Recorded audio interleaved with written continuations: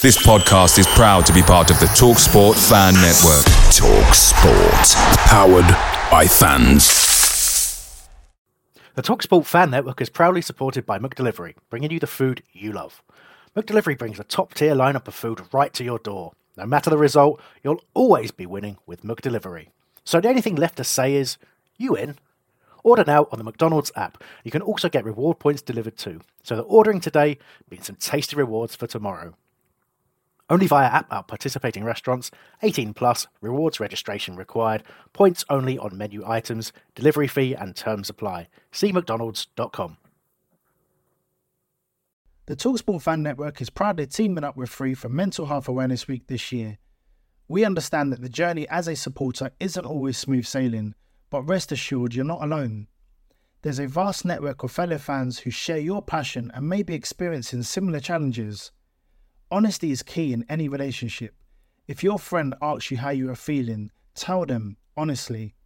If you're going through a difficult time, let them know. Opening up about how you are feeling can really make a difference. After all, they are your mates for a reason. Let's all take a moment to talk more than football. Homesdale Radio, live review show. Crowdfunded by Palace fans, for Palace fans.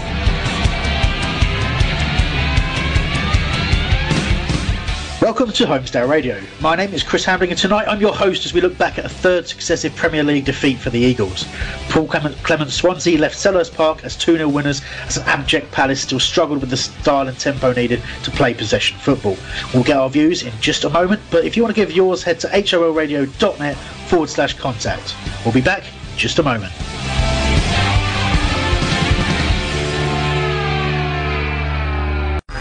There are 99 reasons to hate Brighton. Homophobia doesn't need to be one of them. Follow us on Twitter at Proud and Palace. Right, we are then. Let's introduce the panel before we go any further. We have Mr. Nicholas Gillard. Hola. It's a very weary sigh there. Good well, you're keeping things from me. Well, you don't bring that on air. Also on the panel, we have Tim Warren. Good evening. Hi, Tim. How you doing? I'm very well today, thank you. Not angry about me withholding anything from you? No, I'm fine. Oh, good. Glad to hear it. And finally, we also have Mr. DR Kernaz. Hello. I got quite deep when I introduced you there. Yes, Mr. Yeah, it's very good. You are a mystery.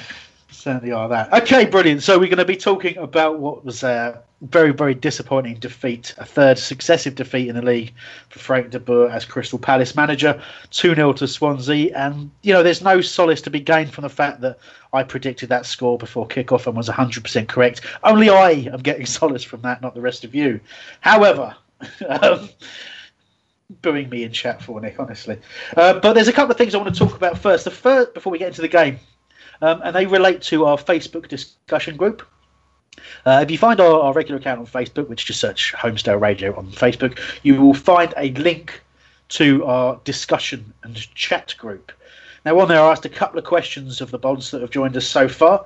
The first was about whether or not the calls for Frank de Boer's head after only 3 games were valid, and the second of which was about booing. And I want to start talking with the panel about, the situation with the boys. He's certainly lost the crowd very, very quickly if you're judging by the reactions at the games. The style of football, many people are calling it boring already. He's got a huge battle on his hands to turn that around. So if I give you a little flavour of the comments that come up on Facebook and get your views, gents. So I said, should we be considering the head of a manager after only 3 games? Andrew Reid, he went straight in with buck stops with Parish. Becca Fairley-Watson said, no, not at all. We have to spend this week to strengthen and give it a few games. Stephen Goldring with no, not yet. This week is absolutely crucial, though. And generally, the feeling, Kevin Meacher is pretty much the only one who's saying yes out there. He's as clear as day he's a bad fit. All we can achieve by waiting is to dig ourselves a deeper hole. Paris should never be allowed to select another manager. So very strong views from Kevin there. But generally, Matt Watson, Ian Costa, loads of people. In fact, Aaron Mitchell, Matt Mitchell, David Lisa Jones, Dan Simmons, all saying no. But the main reason they're saying no is that we have to get back him financially in the transfer market before we start to judge him. Now, all sorts of rumours flying about at the moment over bust-ups and all that kind of stuff behind the scenes, which we can't really go into because we have no evidence to back those things up. But what we can talk about is the fact that the fans are restless already. So I'm going to start with you, Nick, if I may. You and I bumped into each other after the game yesterday, and you can vouch for the fact I was unable to vocalise any kind of thoughts at all due to my anger. But steam there was coming out your ears, literally. My mate genuinely asked if you were all right, and I thought he's walking down here. I'm in the chat room, wholeradio.net/chat. And Brinskull Eagle in there has said that everybody's entitled to boo. It doesn't help, but we're entitled to. I can understand the booing. But no, let's not talk about the booing is a separate issue. Right? Let's not talk about the booing, Nick. I'm talking about the views on whether or not Frank de Boer is a suitable manager for Crystal Palace. He's only had 3 games. And it was rubbish yesterday. It's one of the worst games I've ever seen, the first half particularly. But let's give him a bit of a chance. We might be throwing the baby out with the bathwater, or he might turn out to be brilliant. Look at Allardyce. When he came good, all right, it went a bit off at the end, but we kind of knew we were a bit safe then, so it was on the beach time. But 7 or 8 games, was it, before we were happy? People were happy with Sam, and then everybody loved him. That's a fair point, but I mean, people they hate him, don't they? They do hate, and I think genuinely, and I've never talked politics on this show. Everybody's angry post Brexit. And it's just coming through in everything, and I think that's just coming through, and it's a scapegoat for it, and they're putting their eye onto that because they don't know where else to put it. Well, Nick's got political on it, so Tim. Well, I agree with the comment about we've got to wait till after Thursday, in my opinion, because there's clearly a plan in place, or you'd like to think there's a plan in place. We can't have just agreed to take de Boer on and not, think about the fact that we haven't got the personnel at the moment to fit into the system that de Boer wants to play. So I can't imagine that this can't be a surprise. It's been a slow start. This show kind of predicted it was going to be a tough start to the season with a very minimal pre-season.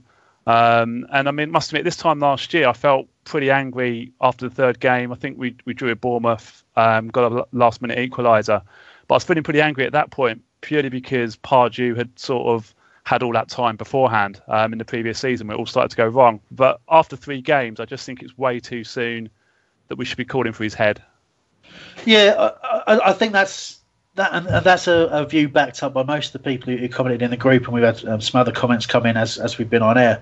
I just want to draw attention to a bit of the finer detail of it and why I think de Boer's got such a hard job.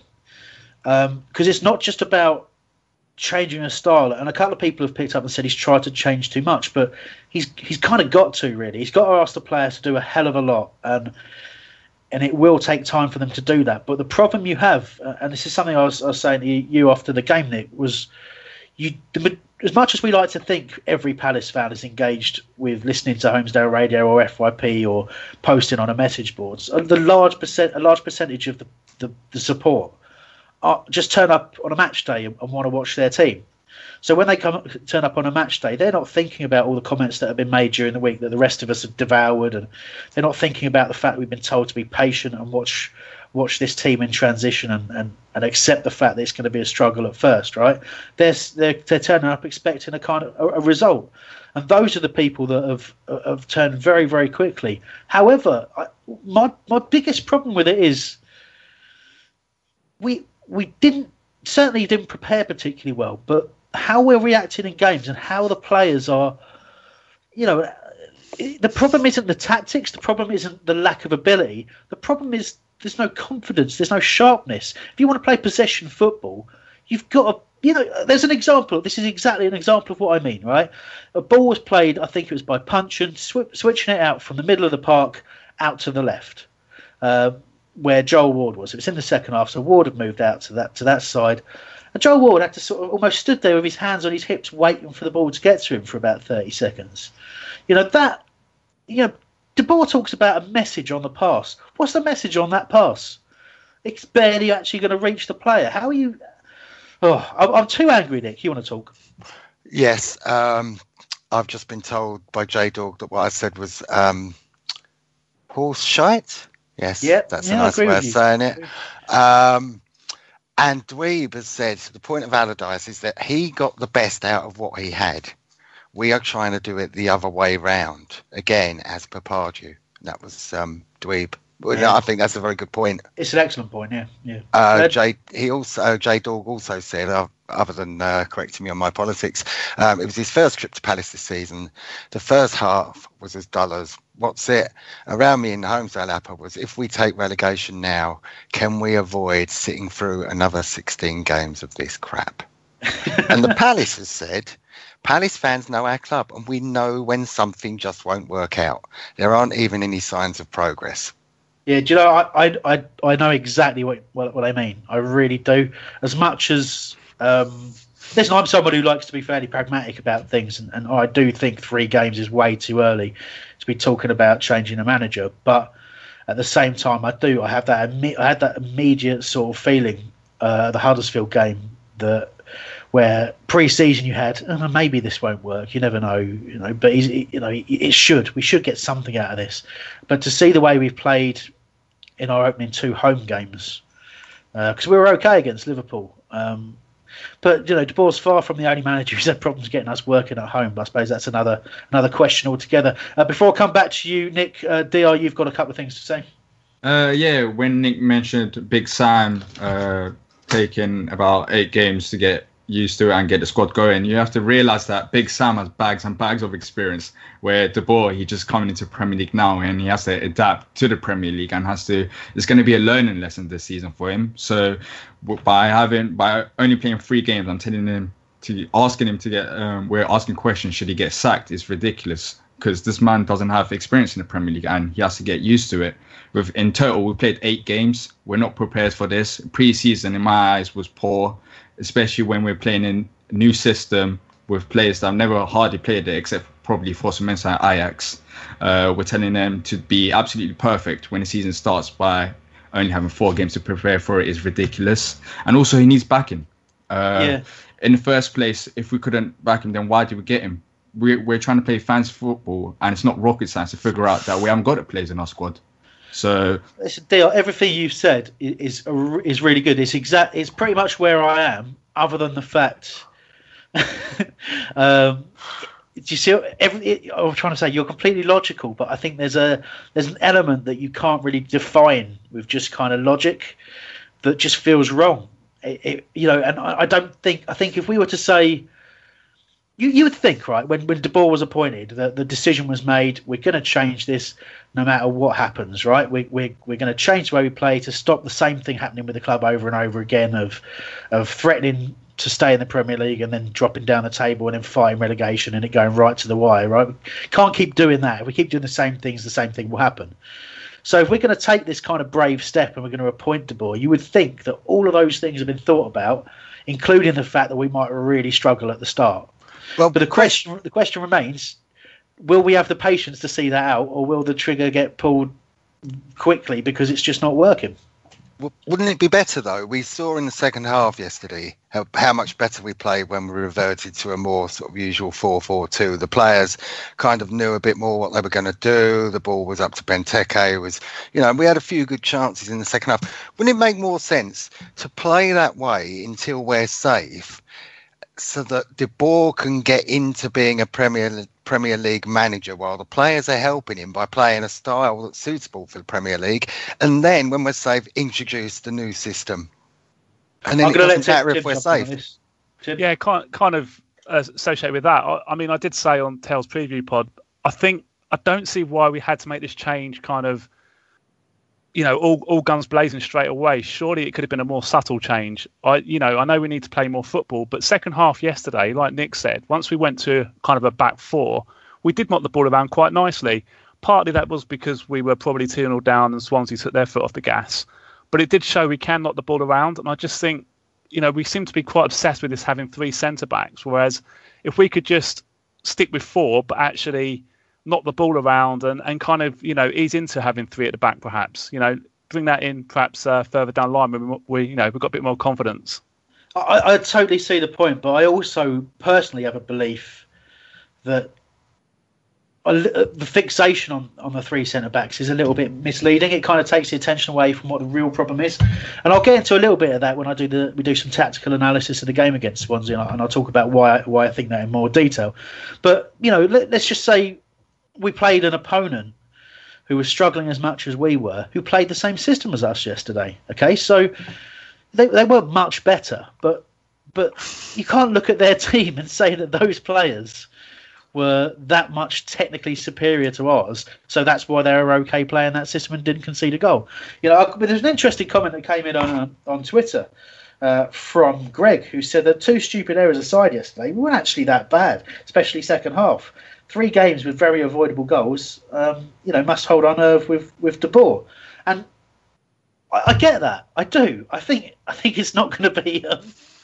It's not going to pan out that way, I don't think. But I do get that. I don't think we've been terrible, but we have been a little bit boring, and that really doesn't help when you're losing games. Nick?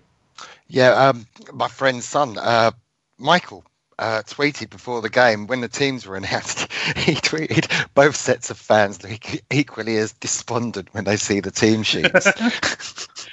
Because we didn't have the best team out, what difference would a Wilf have made? And that talks about strength in depth, doesn't it? And if we haven't got the players to come in, it's maybe we do have 11 players that are capable of playing that fluid football, but we haven't got 25 players. And when any of those 11 are out, you've got weak links who just aren't used to that system, because you've got to be in there playing it, I think, to get it. Yeah. DR, let's see it from Facebook. Yeah, Danny Hivas has said the boy's too stubborn for the Premier League. He won't adapt. He will stick with 3 at the back all season. His system doesn't work for us. And John Koopman has said, let's give him time, but he needs to go back to back 4 at the back, as 3 doesn't work. Look at Conte at Chelsea last season. They start with 3, and after 4 games they changed it, and look at what they went on to do. And he said Red Blue Army. Good stuff. Brummy Eagle also got in touch on Twitter saying that De Boer's totally out of his depth and a shocking appointment, fed up with people saying give him money, the system's crap. Even if his system works, which it doesn't, it's bloody boring. It's not the Palace way. All the pundits agree. Parish has really cocked up. But that's strong views from Brummy Eagle there. And obviously he's mentioned before, he'd sent that tweet before I said it, that it was boring. And I'll point to a few of the reactions during the game yesterday as well, because there was one of those chants that gets less funny the more you hear it. But there was a chant of Hennessy's open every time we were knocking the ball away, taking the mick out of the fact that we were playing possession football and going backwards if we couldn't go forwards and all that kind of stuff. There's nothing wrong with doing that, right? if particularly if your fan base is used to it and your team's good enough to then quickly, knock it around and take it back up the pitch quickly and play the ball, play the passes sharply, play them accurately, all those kinds of things. If your team's doing that, it's fine. It's fine to knock the ball about. But we don't seem to have grasped the difference between playing calmly and playing slowly. Playing slow is not the way to do that system, and there's not enough weight on passes is an absolute killer when your opponent is high pressing. I've gone into the tactical talk already, so I'm going to wind that back until we get back to the Swansea review. Listen, loads of contact coming in on this, some very, very strong views, but like I say, the majority, and I was quite surprised by this, the majority do seem to feel that De Boer's got to be given time and got to be backed in the transfer market, and it remains to be seen whether that will be the case. So let's get on to the talk about booing, and to lead us into that, and please understand that a lot of what I say in Hamblings Ramblings is very tongue-in-cheek because it's about me ranting about stuff. So I fear I'm going to get some stick for this, but let's hear it. It's Hamblings Rambling. This Hambling's gone all ranty, something's really wound him up. He's using lots of nutty words, like bloody cripes, and for Pete's sake, it's going to get quite heated. The air is turning blue, the refs are the players are, and guess what, so are you. He'll whine about the tactics, the substitutes and such, But please don't get him started on Jordan Much. So, welcome to another Hamblings Ramblings. And this week, think long and hard about what I was going to do. But I'll be honest with you, it changed because of attending the game and how things went. And, with the game against Huddersfield, I kind of thought to myself, the half-time booing, I could kind of make my peace with it. They just got promoted. We were really abject. Didn't prepare properly. I was fed up with the team in general. So I kind of thought it was a bit of a quirk of the start of the season. We weren't really ready. The team weren't really ready, and it was opposition we expected to be. But the Boos kind of wheeled themselves out again against Swansea. So again, it was a pretty poor first half, but it was pretty boring in all honesty. And we'd got a sucker punch right on the stroke of half time and blah blah blah blah blah blah blah blah blah.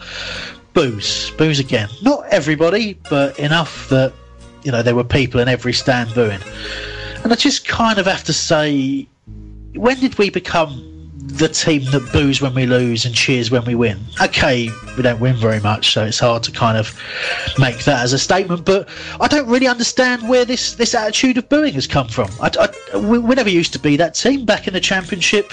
When we were struggling at the bottom, we didn't boo the team, we supported the team. If we went 2-3 goals down, we used to chant we're going to win 4-3. In the worst possible games where we were really bored, we used to pretend we scored goals. It was back then, it was what we were. We were all in it together. We were Palace. And now what are we doing? Now we think we're Spurs. We think we're West Ham. I can remember vividly being in the crowd of the away crowd at Upton Park, as it was then, or Bowling Ground, whatever you want to call it.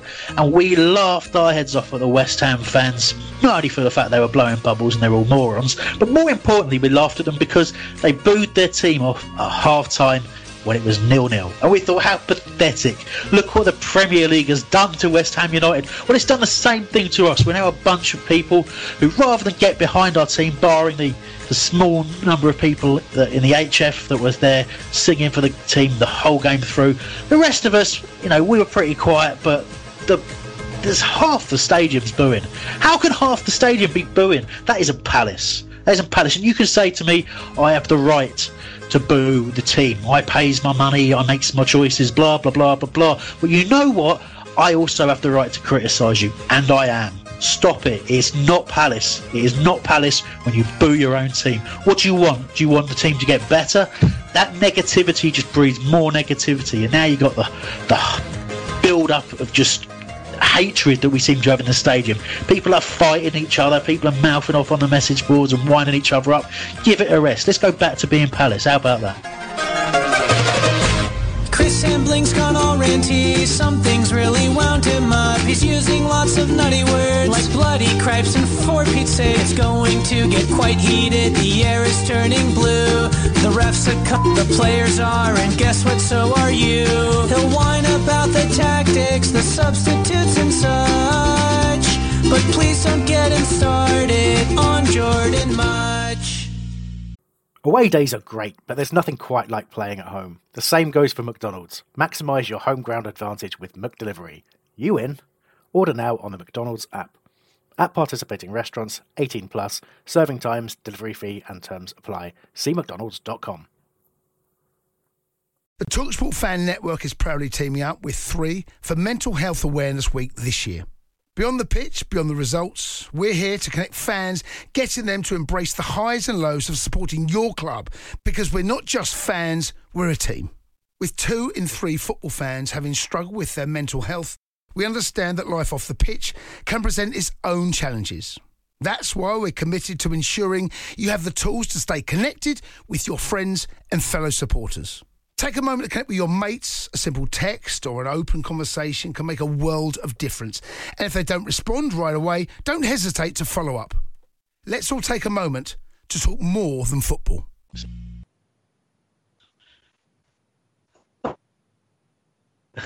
Dear, you are going to get the first right of reply, and then we've got loads and loads of responses in the chat room, I believe, as well. The Nick will bring us on. So, Dr, you had an issue with what I said there. Yeah, definitely. I stand with the booing. I think it was an embarrassing performance, and sometimes you have to boo to let the players know how you're feeling. Last time we ended up booing, it actually worked out pretty well. I remember it was a Sunderland game, and we were booing, and then from then on, the next day I heard that Big Sam made the players go in early, and the next game we saw passion from the players. We saw them playing for the kit, playing for the badge. So it did work out well last time. So maybe booing now could work well again. And sometimes you have to boo, because being silent all the time, it's not going to work. Well, when you boo, you let the players know exactly how you feel. Mate, but Palace history will tell you, and I know you're young, so I'm giving you a little bit of leeway here. Okay, but in the time I've followed Palace, I can tell you one thing, and that is that never has an atmosphere of negativity and poison like that ever seen a good result happen.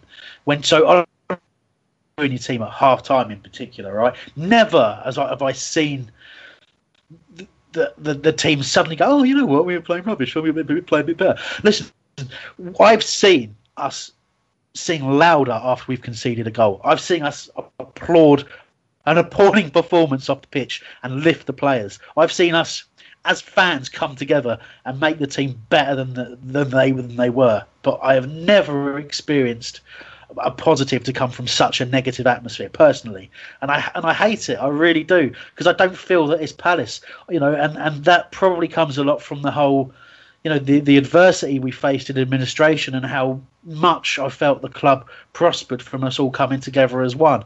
We didn't argue with each other. We all came together whether we felt, whether they had the same opinion or not. We all kind of just took the responsibility as fans to support our team through everything. And now we're a Premier League club. We just don't do it. We don't do it anymore. We go quiet if we're not winning. And as soon as we start losing, everyone starts moaning. And you know what? I understand it. I moan. It's a natural thing to do.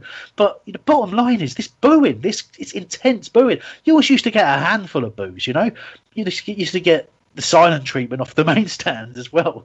But you never used to get what we're getting now. And it's so reminiscent of when we came up the first year we came up under Holloway, and we went around the grounds and as an away fan and laughed at the awful atmospheres and the hugely negative people that we came across. Even when teams were beating us, they were having a go at their players for not beating us by more. That to me was a great time to be a Palace fan, and now I don't relate to these people. I really don't.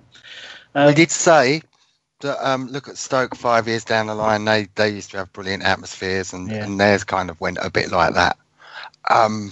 It's just comes with the territory. It's what we're used to. We're not new in the Premier League. Isn't new. A game against Manchester United doesn't fill you with as much excitement as it did in that first, second, or even third season. So it's just what we're used to. I suppose we've got some comments on that, but can I quickly get a couple of Twitter before we get into that? Brent's in agreement with myself, and he said he's never booed a player in his life. We don't boo; it's for plastics. Alex Warner said that in the 1980s, even under Koppel, we chanted "What a load of rubbish" and slow hand claps from the Arthur enclosure regularly. So that predates me then. So the bit of context from Alex there, who's pointed out that. So valid point, Alex. Thanks for that. So Nick, I think you in the chat room, and then DR, you can come back in, and then I'm just going to read the comments, but we've had some from Dave and J Dog and Brinskull and the Palace. I think we're booing the manager rather than the players. We may not have booed, but we certainly groaned. I think Palace have had enough of losing every other bastard week at home. We are putting our foot down and demanding more. The main stand didn't boo. We never make any noise. Boo. Good rant, Hambo. However, at least if they're booing, it shows they were still awake. Perhaps those who weren't booing were catatonic. I'll agree with that one. Old people groan, young people boo. It's the same thing, Hambo. Booted Eagle. Hello, everybody. First time back this season. Anyone got some positives to cheer me up? I'll try and find something later for you, mate. Okay, DR. Yeah, Chris, you was mentioning back in the day, we wasn't booing, we was always behind the team, we used to make jokes. But as we progress as a team, we've built a new team, we've got quality players now. And unfortunately, I hate to say this, but these quality players don't play for the badge. Like back in the day, we had players that played for the badge, and when they don't play for the badge, you have to boo. So they realise that we're not having this nonsense, because that was utterly embarrassing yesterday. And now let's see if this booing works, because last time it did work. And these players that get ridiculous amounts of money and are mostly here for the money anyways, most of the players that we have on our squad, they're here for the money. Unfortunately, we have to boo them so they notice that we're pissed off and that we demand something better next time. Well, listen, in there I get that, right? The only thing that I disagree with in what you've just said really is the fact that you feel that you have to boo. I don't think that has to be the case. I think, again, I point to the HF's response. None of those lads would be particularly happy about what they were watching out on the pitch, but they support for the 90 minutes, and that used to be what we all did. And I get, as Alex made the point, that wasn't always the case. That when you go back even further in time, and I'm sure we look in the future, there'll be other times where the support comes together and the support doesn't, and we boo. But I'm just saying, to me, the booing is an alien concept, and I don't believe that you're ever going to get a positive result from it. But you've got your view. I've got mine. Tim, you've been quiet and haven't had a chance. What's your view on this? Yeah, I won't lie. I've booed in the past, but that's generally been at the end of a long time, such as the end of the Pardew era, or I remember back in the day, Peter Taylor, when he was manager, some of the football then was pretty dire, and I might have booed a couple of times. But I do kind of agree with you, Chris, in that I think it's counterproductive, booing. Yesterday, De Boer getting boos at the end, I just think it's a bit harsh. I know things aren't going well. Be naive to think they are, but come on, 3 games in, it's not really helpful at all. And really, I'd rather just be silent. One thing that does wind me up, actually, on the reverse of that, is sometimes when it is that dire, when people actually actively really clap to sort of say well done, and that does wind me up. I'd rather just stay silent. Yeah, I suppose there is a bit of horses for courses here in terms of how you react to stuff, and I know what you mean. If I feel the team have put the effort in and it's just not worked out, and part of me already has got this sort of deep sympathy for some of the things that I've seen on the pitch, because we've had good chances and keepers just seem to make saves against us and at critical moments. And you had the Kelly header in the Swansea game that we came out in the second half with a purpose, right? De Boer had obviously done his job, and he'd got into the team and he'd said, sort yourselves out, be positive, stop being afraid of having the ball, and everyone came out on the front foot, and it was really good. I thought brilliant. He sent them out early. They had to stand there and wait for Swansea to come out onto the pitch, and it was the right thing to do. But just sheer idiocy completely negated that. It was it's horrendous. DR, last little bit from you, and then we'll get into the game review. Yeah, quickly going back on what you said about De Boer changing up in the second half. We've seen that twice from him against Ipswich and this game. And normally when we do go to a back 4, it does work out pretty well. It's not excellent, but it's better than when we're in a back 3. So I think De Boer needs to realise that maybe we should start with a back 4 instead of going in the second half, because every time we go in the second half to a back 4, it's going to be chaotic, and there's a good chance that we'll be losing because back 3 doesn't work. So maybe that's one thing De Boer has to realise, that let's not play back 3 because we haven't got the players, and let's start with back 4 until we get the players and we can actually play back 3. Well, we'll get into that in just a second, because I want to do a little bit of tactical analysis as we start to talk about the game. Final thing I'll say is we got a great tweet from Brent, who's sent us a GIF of a cat who looks like an excellent goalkeeper. So I'll be retweeting that, and do check that out, because we are looking for someone to pop in goal, and that cat looks like it's got skills. It really does. Is that what said? The skills with a Z. Yeah, I'm not sure I'm urban enough for that, mate. I've had a message from the chat room. There is a positive from Dweeb. Yeah. This is wholeradio.net/chat. There's a 2-week break. That is true. That is true. But yeah, let's see. I don't know if that's how he typed it. I said it like he typed it, but yeah. All right. Right, let's talk about the game. We've done well there. We've done over half an hour on my opening 10 minutes. So we don't really want to talk about this game too much. It probably works out pretty well. So I'll start with the tactical analysis. So first of all, we got a lot of chat about he's persisting with the 3-4-3. In fact, there was a Facebook comment. I actually quite liked this comment because it talks a lot about pre-season. As well as the opening few games. It's been very difficult to find this, isn't it? But you notice I was sort of stalling. Here it is. So it's from Todor Dimitrov Radnev. He says, can I read this is it wrong to read this in a sort of faux Russian accent? It's possibly Bulgarian, I'm not sure. It might be offensive. Still, so far we played 7 games in 3-4-3 formation. Stop now. 3 friendly, 4 competitive games. Every game we make the same mistakes. Nothing really improves from game 1. In the 3 Premier League games so far, we have 1 shot in 34 minutes. Mate, I'm reading his message out, and that's my fault. But it's all right. Sorry, mate. Because of the stupid accent I did, I'm going to have to summarise. So basically, he's talking about the fact that we played 7 games in 3-4-3. I'm about to call that into question, but he's also called for the fact for us to go to a back 4 and play a 4-3-3, win a few games, take the pressure off, and use the next 3 transfer windows to build the team at Palace. So he's thinking very long term in that, but a lot of criticism. For the 3-4-3 formation. So I'll start by countering that and saying that since the Huddersfield game, we have actually gone 5-3-2.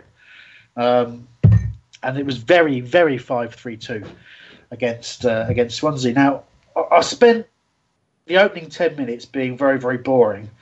And probably Stefan, who sits next to me, was probably absolutely appalled at my at just how boring I was being. But I was looking at the shape without the ball and the shape with the ball. So as soon as Swansea were in possession, we were a flat 5 across the back. The midfield sort of tucked into a 3, and it was Townsend who was up central with Benteke. Now, as soon as we got possession back, Benteke kind of peeled out to the left. Townsend drifted centre, and MacArthur was the one who has to push up to kind of make the front 3, if you like. So we almost went to the 3-4-3 when in possession. But the trouble with that was we had such a little time on the ball that players were too busy being caught in the transition between the positions that they were playing to actually receive the ball, make a pass, or make a decent run. We actually disrupted ourselves in that first half by our poor ball retention, and that is a really critical way that the system doesn't work. See, for me, if you're going to play, first of all, you're playing Swansea. They're playing a 5-3-2. We shouldn't be playing the same system as them if we have any hope of creating anything, because then we had Benteke with the nearest player Townsend, and then 5 players for them to beat. And that's straight away. That's why we weren't creating anything. So very, very frustrating to see. But so guys, you were talking about criticising a back 3, but it was actually a back 5 when we didn't have the ball. So how did you feel the defensively? We'll talk about the mistakes for the goals, but defensively, how do you think that worked? Was it better than the 3 that was against Huddersfield? I'll ask you that, Tim. Well, the thing is with the Huddersfield game, Huddersfield was set up completely different to Swansea. So Huddersfield really pressed us high and gave us no time whatsoever. But what it felt like yesterday with Swansea, they just kind of retained the ball themselves and were knocking it around, kind of doing what we were supposed to be doing, which kind of fooled us a little bit because they were playing it better than what we were. And as you say, it was a really boring first half.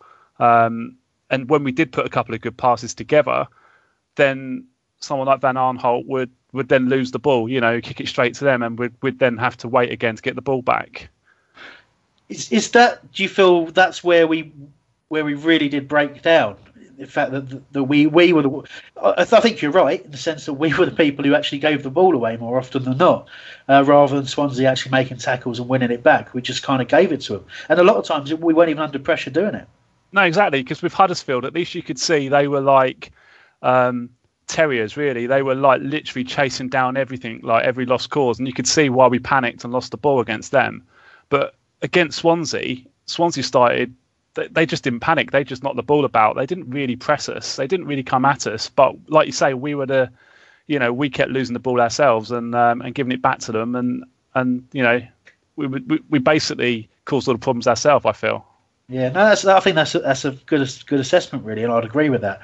And I think and more so in the second half, we actually ended up going very direct, and I know De Boer himself actually sort of picked that out and criticised it, and Paul Clement as well sort of picked it out and said that he was quite surprised by that. So, and Nick, you've picked out a stat that kind of backs up how direct we were going. Yeah, at one point in the first half, it was 27% possession, something like that. It might be 29%, but it was absolutely rubbish. What I found was the PVA was in my half, my end of the pitch, and the amount of times that he just misjudged the ball. He had a really, really awful game. It's the worst I've seen him play. That didn't help at all. But also, when we were going forward, well, we didn't know what to do when Swansea had the ball. We didn't harry them. We allowed them to do it, which is fair enough, but it's not very entertaining. But when we did get forward, it was as if 7 or 8 of the team had been told you can't go further up the pitch than 2/3 up, because we just had nobody in that final third of the pitch when we did get the ball there.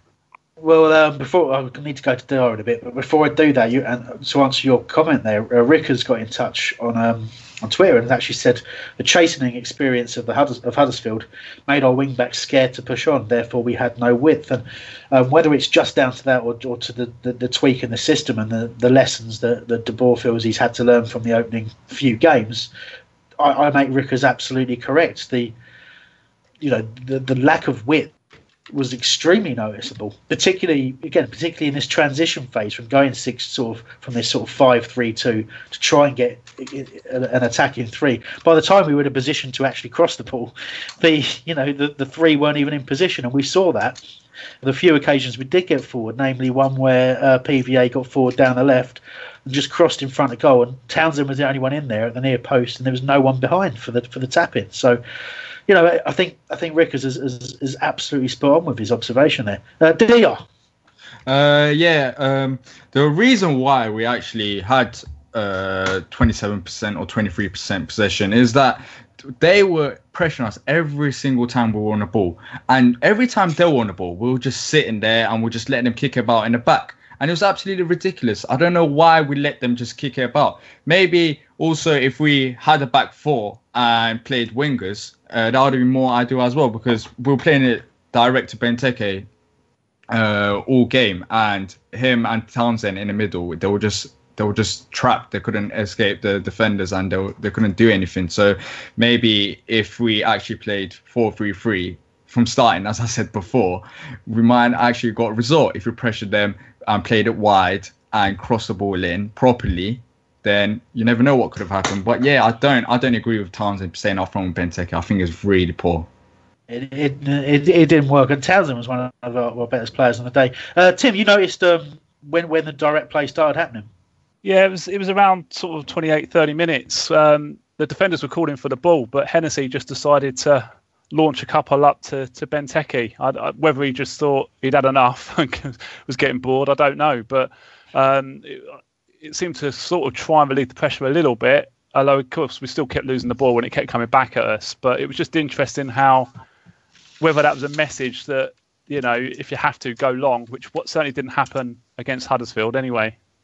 No, and again, from the comments from the management, I can only feel that it wasn't an intention. It was something that happened because of a lack of confidence in the team. Nick. Yeah, we'd lost the ball a lot in possession as well, not just giving the ball away. But is there nobody shouting man on? I know Luca lost the ball a couple of times, and he shouldn't have done. He should have been told there was somebody coming. So there's something not right with the team. And I just want to come back to the crowd. The crowd weren't as jolly. I mean, I was playing 2 versions of Atmosphere last night, the Joy Division one and the Russ Abbott one. And we needed more Russ Abbott than Joy Division yesterday. And I don't know how much that would have lifted the players, but it was nervousness. It was being afraid to do things wrong. And once we went to 4 at the back, it was kind of familiar for them. And they'd relaxed a bit. Being 2-0 down as well helps. But yeah. But yeah, and we just didn't have any. It was inertia. Yeah, Is my word for the first half. Yeah. I mean, I described us in a similar fashion, although the opposite. I said we were too pedestrian. Do you like that? Yeah. It's all right, isn't it? It's not bad. Dior. Yeah, Nick, you brought up a good point there. I think when the fans were frustrated, I think that's when Hennessy started playing it more direct, because we were just passing it to the defenders, but no one was coming for the ball. It was just weird. Like, the midfielders weren't there to come and retrieve the ball, and it was quite frustrating. And everyone, you could hear the groans, and I think the players noticed it. And we were trying to pass it around the floor, and we couldn't actually pass the ball. And these players earn 100k a week, so it was quite frustrating there. And I think we just had to play direct, because I don't know what happened to the players, but they just couldn't pass the ball for some reason all game. Now, fair point there. Simple ones. I do want to move us on in the analysis, but we've getting loads of contact today. Thank you for everyone for that. A quick shout to Simon West, who was similarly boring people around him for analysing the system. Well done, mate. Nice one. Jedi has got in touch. Said, could we add to the jingle? We ain't doing much. Is it now time to bring back the much? No. Never. No. But he's also said transfers. Who's controlling that? Why do we miss out so often? Do we need to sell before buying? Who's to blame? Lots of questions there. We've got a transfer window show coming up, and we're actually hoping that what's actually happened is Steve Parish has decided that he likes coming on our transfer window show so much that he's going to keep all the announcements until then. That's the current theory, all right? So that's potentially our fault. In all seriousness, I don't know how many people we've genuinely missed out on. It's very hard to know that. You know, you can show an interest in a player, but unless they're your first choice, if they're a backup, chances are they might go to someone else before you get to that, which I would kind of look at someone like Oliver Burke, who went to West Brom. If we were probably serious about pursuing that, I do expect we would have got him. There was loads of talk because of the Dougie connection. Yeah, there? Exactly. But that's people adding 2 and 2 and making 5. Yeah, but I mean, he was clearly on our list. De Boer mentioned it, but you know, I think it's just important to understand that the way that transfers work. You really do have a whole load of people lined up, but it's all about waiting to see whether you get your first targets and kind of deciding on the point that you let them go and go on somewhere else. And in the meantime, with that, you do run the risk that some of your secondary and tertiary targets you might lose out on. Dior. Yeah, I don't know how everyone else feels, but with Burke and Wimmer being so close to joining us, and then all of a sudden we lost him to other Premier League clubs, I genuinely think Sakho is going to come back as a result of it. I think we're keeping the funds to get Sakho, and I don't know if I'm too optimistic, but that's what I genuinely think. I think Sakho has to come back, as if we got Burke, then we would have swapped Ward and Mensah would have played centre back. But now if you get Sakho, we can push Fosu Mensah right wing back, and we can play him in the centre. And losing Wimmer, we need a defender as well, and we've been heavily linked with Sakho, so I genuinely think that we'll get Sakho back. I don't know if it's only me, but it's a good shout. I'd certainly the comment about Fosu Mensah playing right wing back I like very much, because he did shift to that position in the second half and was excellent out there. He can put a ball in. He can. He is a very, very good player. He had one moment, of course, in the first half where he'd done all the hard work and then kind of just accidentally prodded the ball back to the striker, back to Abraham. So he's also got a Palace style mistake in him as well, which isn't perhaps so good, but I really do like him as a player. I do. But Sakho is someone who, you know, it's been widely reported that we have had personal terms agreed with him for some quite significant period of time, and it really is just the waiting game. Nick, can you read that comment out for me? Because I've got a point to make about that. Why are the guys not talking about Steve just because they want him to feature on their show? Well, it's because the bloke who plays Steve McFadden, who plays one of the Mitchell brothers. I actually met him once in a chip shop in Falmouth. There you go. Wow, really? Why? Well, Chris. No, I'm quite happy to tell you that. Look, the reason is mainly it's because I don't know. I don't know what to say because most of the comments about Steve Parish seem to be based on things that people assume that they know. It's conjecture. It's conjecture. Fact. So, for example, here's what I know about how the decisions are made at Crystal Palace, right? In that there are 3 people, that is Josh Harris, David Blitzer, and Steve Parish, who all have to sign off on anything for it to be done, right? So I'm not going to sit on this show and talk about specifically whether I think Steve Parish is doing a good or a bad job, right? Because it's lazy. He has 2 equal partners who are as responsible as he is for running the club and making the decisions. So I don't have the luxury of the information that they have and things that they know. Do you know what I mean? It's like, Dweeb in the chat room. Yeah. Hashtag Hambo doesn't know. Exactly, I don't. Absolutely right. I don't know.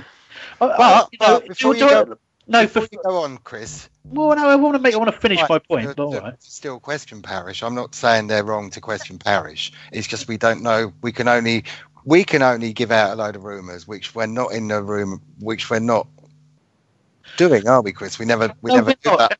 Only things about you when you're not on, but Yeah, well, exactly. No, I want to address the whole thing of people get really hung up on the idea that that we're sycophantic to Steve Parish and you don't want to offend him. It's like, to be honest with you, like, it's actually nothing to do with that.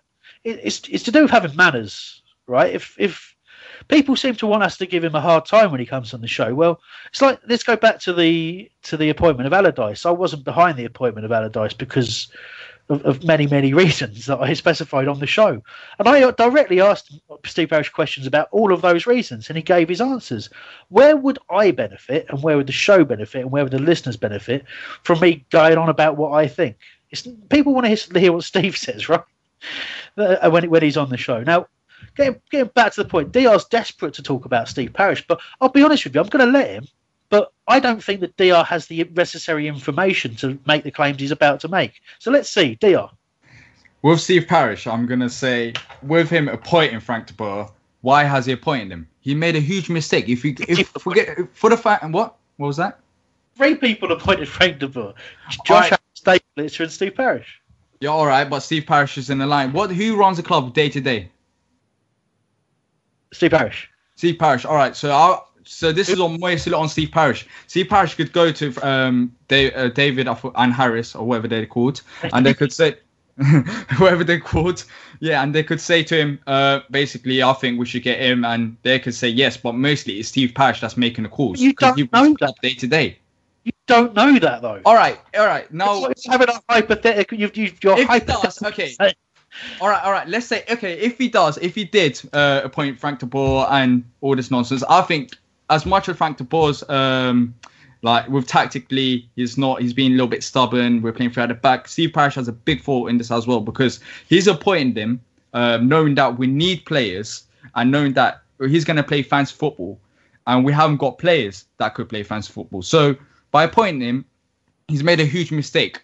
By not backing him, he's making a huge mistake because he's putting us in big problems. We could get easily relegated if we have this squad and we keep Frank de Boer and play fantasy football. So it's just, what's the point of appointing a manager like Frank de Boer who wants to change the style and we haven't got the players to play us? Yeah, I have to say, listen, I agree with that in terms of a criticism, but I just don't want the point I'm making perhaps a little bit. What's the word? Pedantically, there you go. So I'm being a little bit pedantic and saying that you've got to criticise all 3 people who make decisions if you're going to criticise the decisions. But I do agree with that. I think if you're going to appoint, fully in the knowledge of what de Boer's plans were, and they were announced by everybody when the appointment was made, you have to back that, right? But what the trouble is, we don't know why that hasn't happened. We don't know whether it's the case of we tried and things didn't work out in the transfer market. We don't know whether certain guarantees were made by the board that haven't been lived up to. Or we don't know if Frank de Boer actually said, do you know what? Don't do anything in the transfer market until I've fully assessed my team. Because I reckon the analysis I've done, the players we've got, I don't really need anyone. That could have happened. We just don't know. As Tim's making a point in the chat there, the transfer window's still open, but and people do get hung up on that. Every year we do late business, don't we? And every year we do tend to try and keep a little bit back to change something in January as well. And that's a very, very hard thing to do. It really is. But look, Dio, I know the points you're making. I know the points that many people are making, and they're reasonable. If you're going to make the appointment that we made, you've got to back that appointment. Yeah. In addition to that, every year, January transfer window, summer window, we do finally get the deals done and whatever nonsense. But we have to realise that when we do get the deals done, it's very late. Why is it every single year we leave it to last second? It is quite frankly annoying. Every club gets prepared, and we're like one of the few clubs in the Premier League that's not prepared every single season. We've been here for 5 seasons now. 5 seasons, but we do the same mistakes every summer window. And January window, I'll leave that about because it depends on how we're doing during the season. But every summer window, we do the exact same mistakes. We leave it last second, and it becomes a huge problem for us. And fans get pissed off, and they have a right to get pissed off because we shouldn't leave it last second. And if we're going to buy the players, go for them in the start of the season. Kernaz is on fire. Tim and Nick want to get in there. Tim. Well, the thing is, you sometimes have to leave it late to get the best possible deals. At the end of the day, we are Crystal Palace. We're not. We haven't got loads of money like your Chelseas or your Man Cities. We have to get the best deals. And, I'm guessing sometimes players don't actually want to come to us as well, our targets. So, I do have sympathy for the board that we can't always just get in, these signings that we want. I mean, last year it took us ages to get Benteke, but we got him in the end. We made that happen in the end, and hopefully we'll do the same for Sakho this time. But I don't think he can be criticised for that necessarily. But going to that team, but most clubs around us that have they're not, let's say Bournemouth, let's say Burnley, West Brom, they've all bought their players. They have. We're struggling to buy players, but they've bought their players. Surely West Brom and Burnley are not that much richer than us. They're not. Then why do we leave it late? No, they're not. Well, Nick, you want to make yours say, then I'll have mine, and we'll. It's a great debate. You're really enjoying it, guys. But Nick, let's hear what you've got to say. Well, the fact is, I think if we buy Sakho, is it all the eggs in one basket? Obviously, it's not going to be 30 million in one big lump sum, and I really can't see Liverpool just keeping him as an asset, and they're not making money on it. He wants to play because it's a World Cup. West Brom, are they serious with their £30 million bid? I don't know, or is Pulis trolling us? Who knows with that one? Or do we get 4 or 5 players? Because it doesn't matter. You can get a Sakho in, but that's not going to stop Kelly giving the ball away and allowing Swansea to get their second goal. That's not going to stop PVA completely misjudging a header that he should have got easily and stopping Swansea from scoring, because the only way Swansea scored yesterday was because of our players, the players we've got at the moment's mistakes, and we should be also concentrating on getting that right. And can I just ask everybody, things are crap, but can we support our players next time at Selhurst and actually get a bit of a Russ Abbott atmosphere rather than Joy Division 1, because that will make a difference. We're all behind the team. All right. I was convinced once that Russ Abbott was dead. And he wasn't. And another mate of mine thought the same. And two of us still can't work out why. We remember the funeral and everything. I mean, we weren't invited to the funeral, but it was, there was mention of it on TV. Sorry, it just upsets me every time people mention it. Was that the day you ate them mushrooms together? Yeah, I think it was. It's actually called, what's it called? The Mandela Effect? Something like that. Look it up on the internet. It's hilarious, where people remember stuff that never happened. Anyway, so moving on from that. Actually, before we move on, just to sort of address the point a little bit, try and give us a bit of closure on it, although I'm sure it's something we'll come back to. I think the important thing to remember there is when we do our business this way in the window, and the fact that we do it every time. We have had the luxury of having Steve Parish on most transfer windows to sort of tell us what sort of a window it's been and how it's all come about. And what he talks about quite a lot is, first of all, the transfer window is kind of like you almost have to wait for other deals to happen for your deal to happen. So you can line up a deal months and months in advance. It can all be agreed, but it's not going to happen until something else drops and someone else does their business, or a chain of 3 or 4 other deals have to happen first before yours can go on.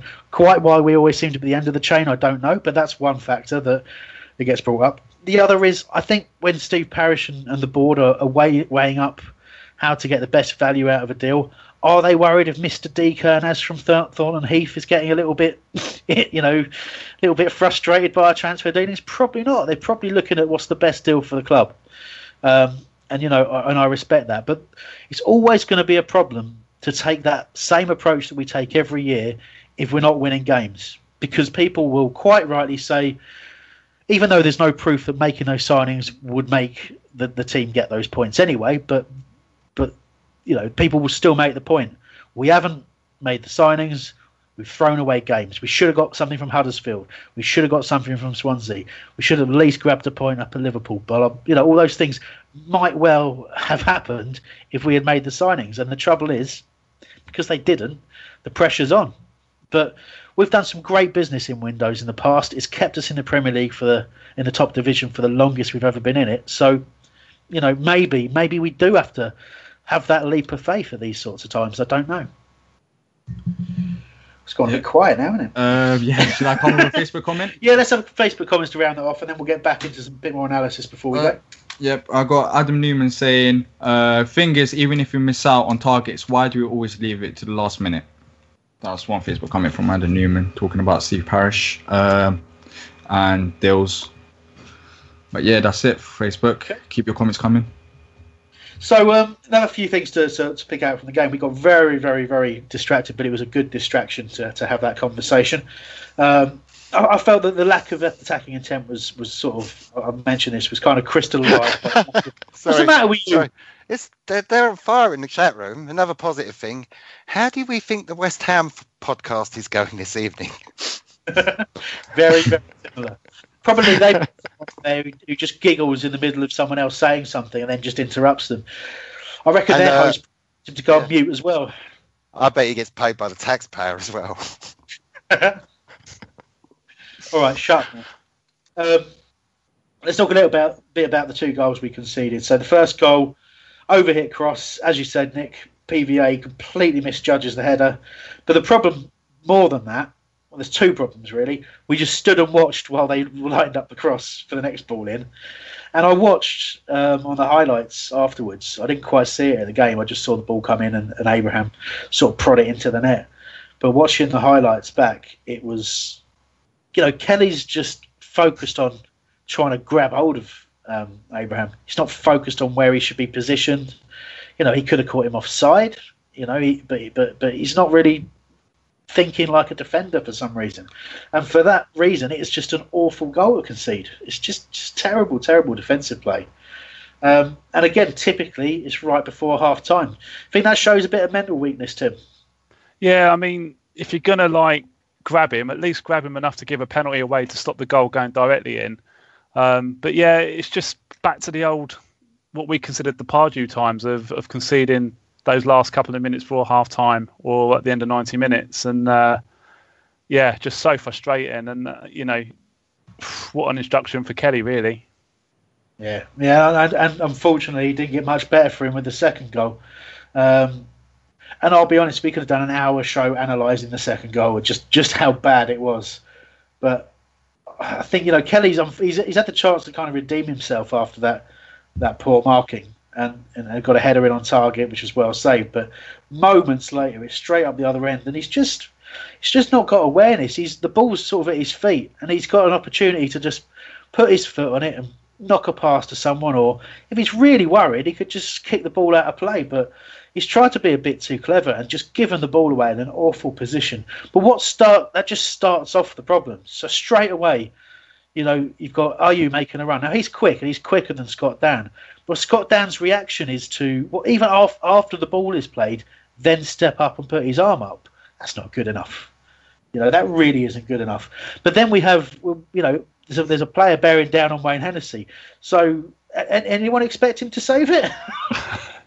And I feel bad because he had a great game last week. And you know what? He's out of his area. But the problem he had was he hesitated, didn't he, Tim? He didn't do anything, really. He just sort of laid down and sort of let him go round him. It wasn't a proper challenge at all, was it? He could have just gone... No, he rebounded off the scorer's leg.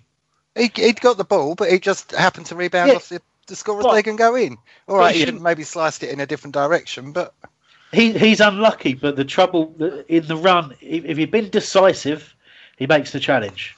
Unfortunately, he wasn't decisive, and you could call it unlucky, but it's no less than what we deserved for the way we defended there and for how badly we were caught out. And at the time, it's killed the game. It really has. Dio, you want to make a little point on Scott Dann? Yeah, Scott Dann, that's not the only time he has actually left the ball. I remember first game of the season against Huddersfield, he put his hand up again, but luckily Fosu Mensah ran back under a superb, brilliant challenge. I forgot the striker's name. But Scott Dann needs to stop doing that. This is the second time he's done it in this season. He needs to stop putting his hand up and actually put his hand down and actually run for the ball. He started jogging. Maybe if he ran for it and put pressure on Ayew, yeah, I understand Ayew's fast. That might not be the case. But he's done that twice now, and it's frustrating because the linesman has made up his mind. He's not going to change his mind just because you put your hand up. You should always run for it.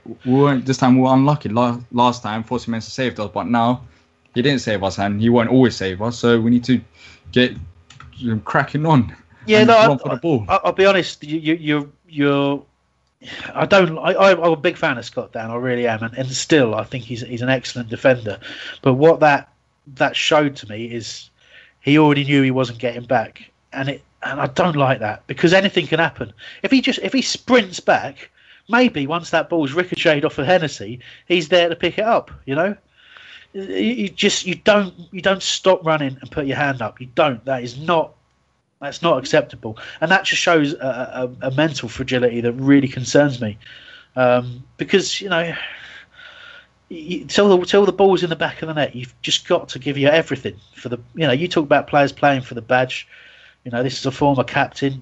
I just expect better, and maybe I'm expecting too much. I don't know. Maybe there was never a way that ball wasn't going to end up in the back of the net, but it was just horrible to watch. And I think you could talk about how we played a lot better in the second half, but obviously a lot of that you've got to say.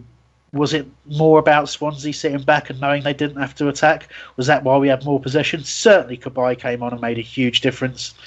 Understatement of the season. He changed the game. Yeah, he changed the game. He grabbed it by the scruff of the neck. He was solid on the ball. He sat just in front of that four-man defence, and he was absolutely brilliant. Didn't put a foot wrong. And I'm glad to see he's fit.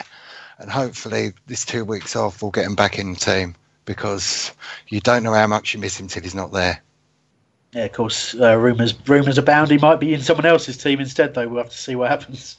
Oh, no. Is that why he gave his shirt away at the end and took ages to come off? Yeah, it didn't look good, did it? It didn't look good to me. 1 year left on his contract. He's obviously not going to sign a new one. So if we want any money for him, we've got to sell him now. So I'd rather keep him. I would as well. I'd have him for that last year. We need him, but... Who knows? All right. So look, let's end the game chat there. I think we've talked about some key issues instead, and I think that was a lot better. Thoroughly enjoyed the debate. So last debate we're going to have today, DR's going to bring up. Yeah. On Facebook, Michael Ward has said, "What do you think on the news about Townsend being sold for 27 million?" What do you think? Tell us. It depends how we approach it. I think if we're going to get Sakho, and we need to sell Townsend to get Sakho, I think it'll be worth it. But then again, we're already lacking depth, and if we sell Townsend, then who's going to play on the wing? So, 27 million is great money, and for Townsend especially, he hasn't lived up to the expectations as much as I anticipated. So, it's a hard one. It really is a hard one. If we're going to get another winger, then I'll take that. But if we're not, it's just what we're going to do. We're already attacking. We've been poor this season. What we're going to do when we have literally no one up there, it's going to be poor. It's going to be worse than it already is, and it's going to be an absolute nightmare. So it's a hard one. Unless we're going to bring in another forward, yeah. But if we're not, then I don't think so. I don't think we should go. 27 million. What did we pay for him? 10 with Dwight Gill. Bite their hand off for that. Kai can play on the wing. We've got Schlupp who can play on the wing. We've got Soiree who's going to be back hopefully very soon if there's good news in that. Zaha's going to be back very soon. We've got Sakho with the H. We've got loads of people who can play on the wing. And if it gets really, really bad, we can put Puncheon on the wing. I've noticed you kept very quiet about him today, Chris. That was the one word that I could hear. Yes, it was potion. I've kept him bubbling below the surface, but punctured and then off he shuttled. He had a very, very, very poor game. That's all I'm going to say about that. Excuse me. Before I go back to you, DR, I do want to get Tim's views on Townsend. Well, I actually thought Townsend was man of the match yesterday. He had like about 4 shots. He was getting closer, so I think if we'd have played another 10 minutes, he might have scored because he was getting closer every time. But his work rate was phenomenal yesterday, and he kind of almost took that role from Wilf, like where Wilf not being there, he kind of took it on upon himself to sort of fill that gap yesterday. So I'd be quite sorry to let him go. And 27 million's all right, but it's only good if you've got, who you're going to replace him with, really. The players that Nick just mentioned, they haven't really got the experience at the moment. I don't think Schlupp's are necessarily up to his standard. So, yeah, I'd be reluctant to let Townsend go, especially Wilf not fit either. But that's just me. Yeah, where I am on it is if that 27 million quid is wisely spent, then it's a good deal. It's a good deal for everyone. And the reason I say that is, well, first of all, it's important to acknowledge I don't think Townsend had the greatest of starts as a Palace player. But since then, he really turned his form around, particularly under Allardyce, and has become a huge player for our squad. But bottom line is, I still don't think the player of his ability, I don't think we get enough end product. And I don't think we get, I think too often he shoots too weakly, or where he does make proper contact, it's not on target. I think too often he refuses a cross to cut inside, and we've got Benteke in there who needs crosses, and Townsend's a very good crosser of the ball, but his natural game isn't to put the ball in; it's to drive at goal and have a go. And he's just not scoring and creating enough for me. And if someone wants to pay £27 million for him, I think he'll go on and be a fantastic player elsewhere if he does leave. And if he stays, I think he's got to improve his end product with us. But I wouldn't be against the sale, but it's, as everyone has said, it all depends on what we do with the money. If it enables us to get Sacco, it enables us to make 3 or 4 other signings. We desperately need that. We need proper fresh legs in this squad. Players who are already physically fit and technically able to play the system that we want. Now, DR and Nick, you both want to speak, but then let's wrap this up. Yeah, I was going to say, Tim just read my mind. With the players that Nick mentioned, I don't think they're good enough. They lack experience as well. So if we're going to drop Townsend, sell Townsend for 27 million, it's just like, who we're going to get. That's the most important thing. What are we going to do with the 27 million? Because if it's all on Sacco, I don't know if it's actually worth it, because we're lacking depth already and no one's up there. But yeah, I don't think the players are good enough that Nick mentioned, and we could be in deep trouble if we have to rely on them to bring out to get goals and assists. Fair play. Nick, take us home. We want something positive to end on. Why the hell not? Birmingham City have joined the race with Leeds United in the chase for Crystal Palace midfielder Jordan Much. We might even have a bidding war for him. End show now. Midfielder, technically, is that a mistake? I don't know. That, but even my let's call it what it is. My hatred of Jordan Much aside, getting fringe players out to go and play elsewhere and getting money for them, if possible, is extremely important as we go up to the end of the transfer window. We've only got a few days left. We've got to get some people out of the squad who aren't playing. It's really important we do that to give us room for others. And, like I say, it's an interesting time for us. It's been a very poor start for Frank de Boer.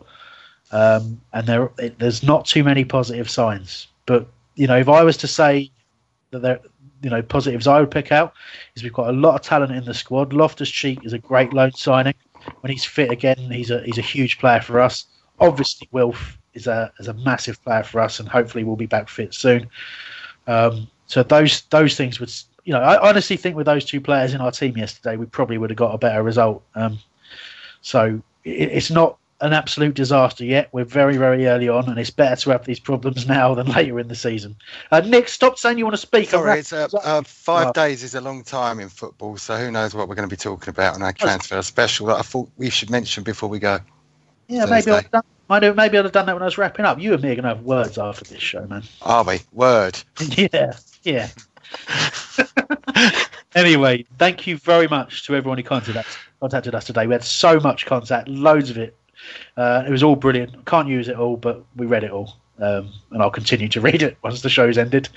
Obviously, do listen to Terence's next preview show, which will be before the Burnley game, be the week leading up to that. And of course, we'll be back to review let's just call it what it's going to be, the win against Burnley. Cheers all. See ya. Hi everyone, it's Terence here from the Preview Podcast to ask if anyone has understood a single word that DR has said tonight. Honestly, the youth of today. He is living evidence of why Thornton Heath is no longer classed as Surrey. Anyway, I'm here to remind you that a week from Wednesday, the Burnley Preview Podcast will be ready for your ears from 10 PM at all good podcast outlets. It's 100% less youth and 100% more old gits.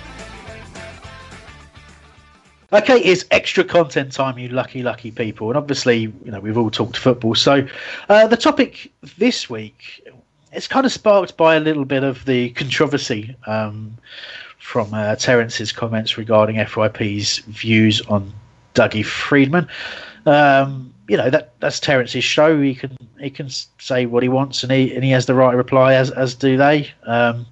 Maybe I wouldn't have said those things myself, or at least not in that way. But such is life. So we'll let that rumble on. But what it did spark was a wonderful set of comments and some feedback on the BBS that I've decided that I think, guys, we're going to really benefit through doing some analysis on the feedback we've got, and it'll make us better as a show. So you all ready for this? A bit of navel gazing, you mean? Yeah, exactly. A bit of navel gazing, a bit of self-reflection. Are we working hard enough? Are we as professional as we should be? Let's have a look. So a guy called McMean, who, he is what he says he is. I appreciate the effort you guys put into the pod, but please leave that DR kid off in future. He speaks like a simpleton. Oh, no. Well, way to prove him wrong there, DR. Exactly. Oh, no. I'll tell you what, that bloke's got zero clue. Well, he's not going to be impressed with this show. Well, exactly. Hey, but DR, don't worry. Trevor Wells said, I appreciate DR's contribution and has given you a thumbs up smiley face. Thank you very much, Trevor. I appreciate your comments as well. Yeah, there we go. So that's all right, isn't it? It's all right. You have to take some criticism. Criticism? Did I say that right? Oh, anyways, my God. Listen, I'm massively starting to agree with McMean. Yeah. Exactly. What am I doing here?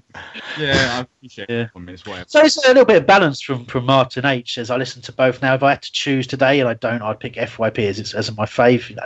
Listen, we've all got our own issues, mate. That's fine. The whole one is like a bunch of fans chatting down the pub without trying to be slick at all. Hey. Come on, guys. FYP is better this year so far than last, and I think it tries to be a bit more structured. That's true. It is a podcast rather than the live radio show that we are, and that will be a feature of some of the things I say. But actually, Martin's making some really good comments. He says both good. One comment read a silly game at the end of the last whole pod. I have little idea what the clues were, but still found it strangely amusing. Not sure it worked very often, but made me laugh. That, Martin, is exactly what we aim for. Confusing, strangely amusing, and not sure if it would work very often. Perfect.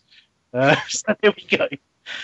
The whole one is like a bunch of fans chatting down the pub without trying to be slick at all. Now, when you asked me to be on the show, you said it's got to be like fans chatting down the pub and it's got to be a bit rough around the edges. So, perfect. Martin, thank you.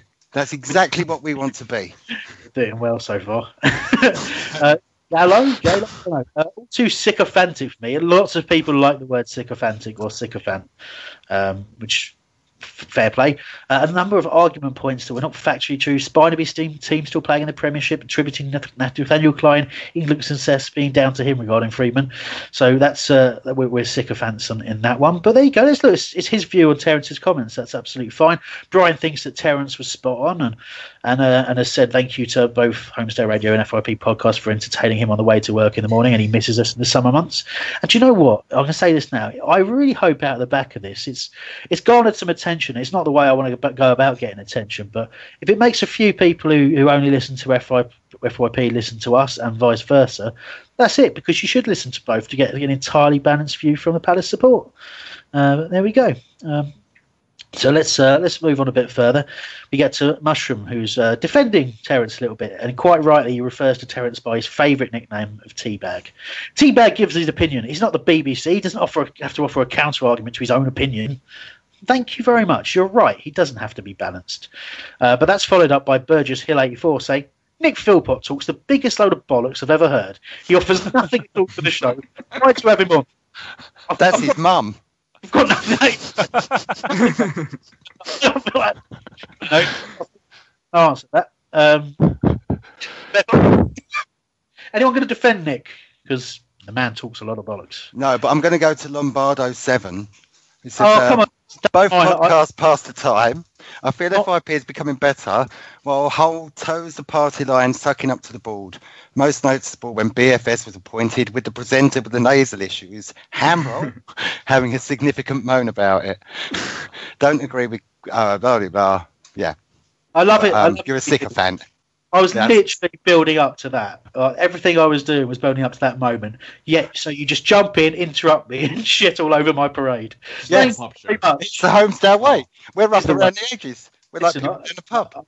I didn't see Lombardo 7's comments at the time because he is one of, I think, 2 people I have on Ignore on the PBS. I don't even know why, I'll be honest. He's obviously taken a dislike to me before. So let's go right. So first of all, presented with the nasal issues. Yeah, sinusitis, mate. It's not much fun, but there it is. Now, is it because is it because of some past misdemeanors? Who knows? But there we go, sinusitis. So hopefully that helps. Mistaking my name for Hamroll. Yeah, I think you know my real name, don't you? It's a bit mean, isn't it, mate? Isn't it mean? And apparently, I was fawning all over Steve Parish when I discussed the appointment of Sam Allardyce. Obvious sycophant. We'll have to call you Mr. Tumnus, you fool. That's fine. And listen, so I really appreciate the fact that both podcasts pass the time. It's the nicest one's ever said to me. Deaders says, FYP is awesome. Daily presents brilliantly, creating a good vibe. The last thing I need is our vibe criticised. Lots of intelligent analysis by the panel. Homestead is sort of okay. Often feels nervous. Weaker panel with overproduction and too many jingles. Mikey, you absolute slag. Blame Mikey. Blame Mikey for that. Mike Oxmoor. Overproduction. I have to say, overproduction is the furthest away from it. Kind of it. So I was expecting. Never heard. Sometimes they're not even there, the producers. How can they be overproducing? Only if they're actively sabotages every show he's on. Hi, Tom. So this is probably one of my. I think this is fair, right? Scro, who's a regular listener, said that FYP's been resurgent this year, and says that we're hitting a bit of a rocky patch. A lot of nonsense being spouted, although he is defending you, DR, which is fair enough. You know, that's your view. And MCPFCS has said afterwards, FYP is currently significantly stronger. That said, Hambo is always an excellent listen. Shame there's not much behind him on Hull. Mate, finally someone understands my pain. Harsh. Boo. CPFC Ben, my favourite one so far. Never listened to Hull apart from when Parish is on. A couple of hours banging on about how great Freeman is would all be too much for me. Needlessly slagging off the other pod on your show is pointless. Do your own thing and get on with it. So, mate, you don't listen. He doesn't. How many times have we spoken about Friedman? Oh, mate, I don't know. He's just about 3. That's something he doesn't listen to, and he's criticised the thing that didn't happen. Well done, Ben. Good work. I know. Other than that, everyone was really nice. We've taken all that feedback on board. It's good. It's good to see the positives and the cons. You speak like a simpleton. Can I just mention Ryan the Eagles? Where he, one of his faces, I remember Gel blagging his way through an episode of Hull Radio, which he hadn't seen the match, listened to the match, or even seen highlights of it, and he's still made for great listening. What episode? Yeah. Absolutely right. That's the magic of Mr. Joe Holyoke.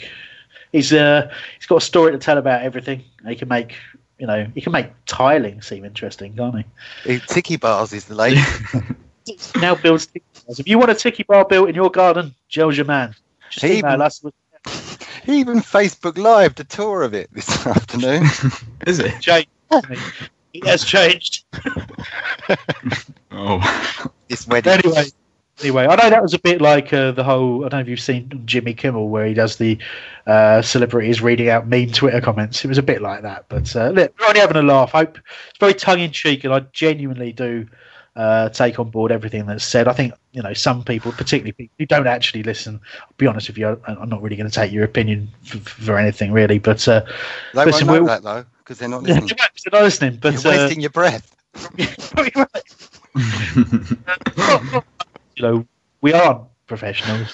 We are just fans talking about Palace, and we try to make it entertaining. We've been doing it 7 years, and we've got thousands of people who engage with us every week. So we're very, very proud of that, and we hope to be doing it for many, many more years. Well, some of us do anyway. and I'd like to also sign off by saying, maximum respect for 5-year plan, who have been around a little bit longer than us as well. And they put a hell of a lot of work into what they do. Not just the podcast. There's a fanzine and there's a website that's full of articles every single week as well. So, huge respect to those guys. And obviously the comments that were made previously shouldn't be taken as a show opinion on their podcast or anything like that. We've met the guys; they're a great bunch of people, and we're happy to have a little bit of lively rivalry, but hopefully it never goes more than that. I've got a complaint about them. Have you? Yeah. When we played them at football, their team was full of ringers. We actually played us, and we weren't exactly like, I don't know. And they went mad for they went mad for beating us when most of them played for Worthing Reserves or something. Oh. You're sounding bitter now. At least we had Jelanoy in them. We were up at half time because of how much he distracted them. So. What annoyed me most about that was I scored a goal and it didn't get on the film. Which is still on YouTube somewhere, isn't it, Chris? I think it probably is. Yeah. Maybe one day in the future we'll rematch. Yeah. You'll have to be walking football. Yeah. The TalkSport Fan Network is proudly teaming up with Free for Mental Health Awareness Week this year. As football fans, we often pride ourselves on knowing everything, from which substitution can turn the game around to the quickest route home to beat the crowds. However, when it comes to discussing feelings with our friends, we might not always feel as confident. That's why we're here to equip you with the right tools so you can reach out to those who can help. If your mates are struggling, let them know that the Samaritans are free to call on 116 123. That's 116 123. They are there to listen without judgment or pressure, 24/7, 365 days of the year. Let's all take a moment to talk more than football. It's the 90th minute. All your mates are round. You've got your McNugget share boxes ready to go. Your mate's already got booked for double dipping, and you steal the last nugget, snatching all 3 points. Perfect. Order McDelivery now on the McDonald's app. You in? At participating restaurants, 18 plus, serving times, delivery fee and terms apply. See mcdonalds.com. This podcast is proud to be part of the TalkSport Fan Network. TalkSport. Powered by fans.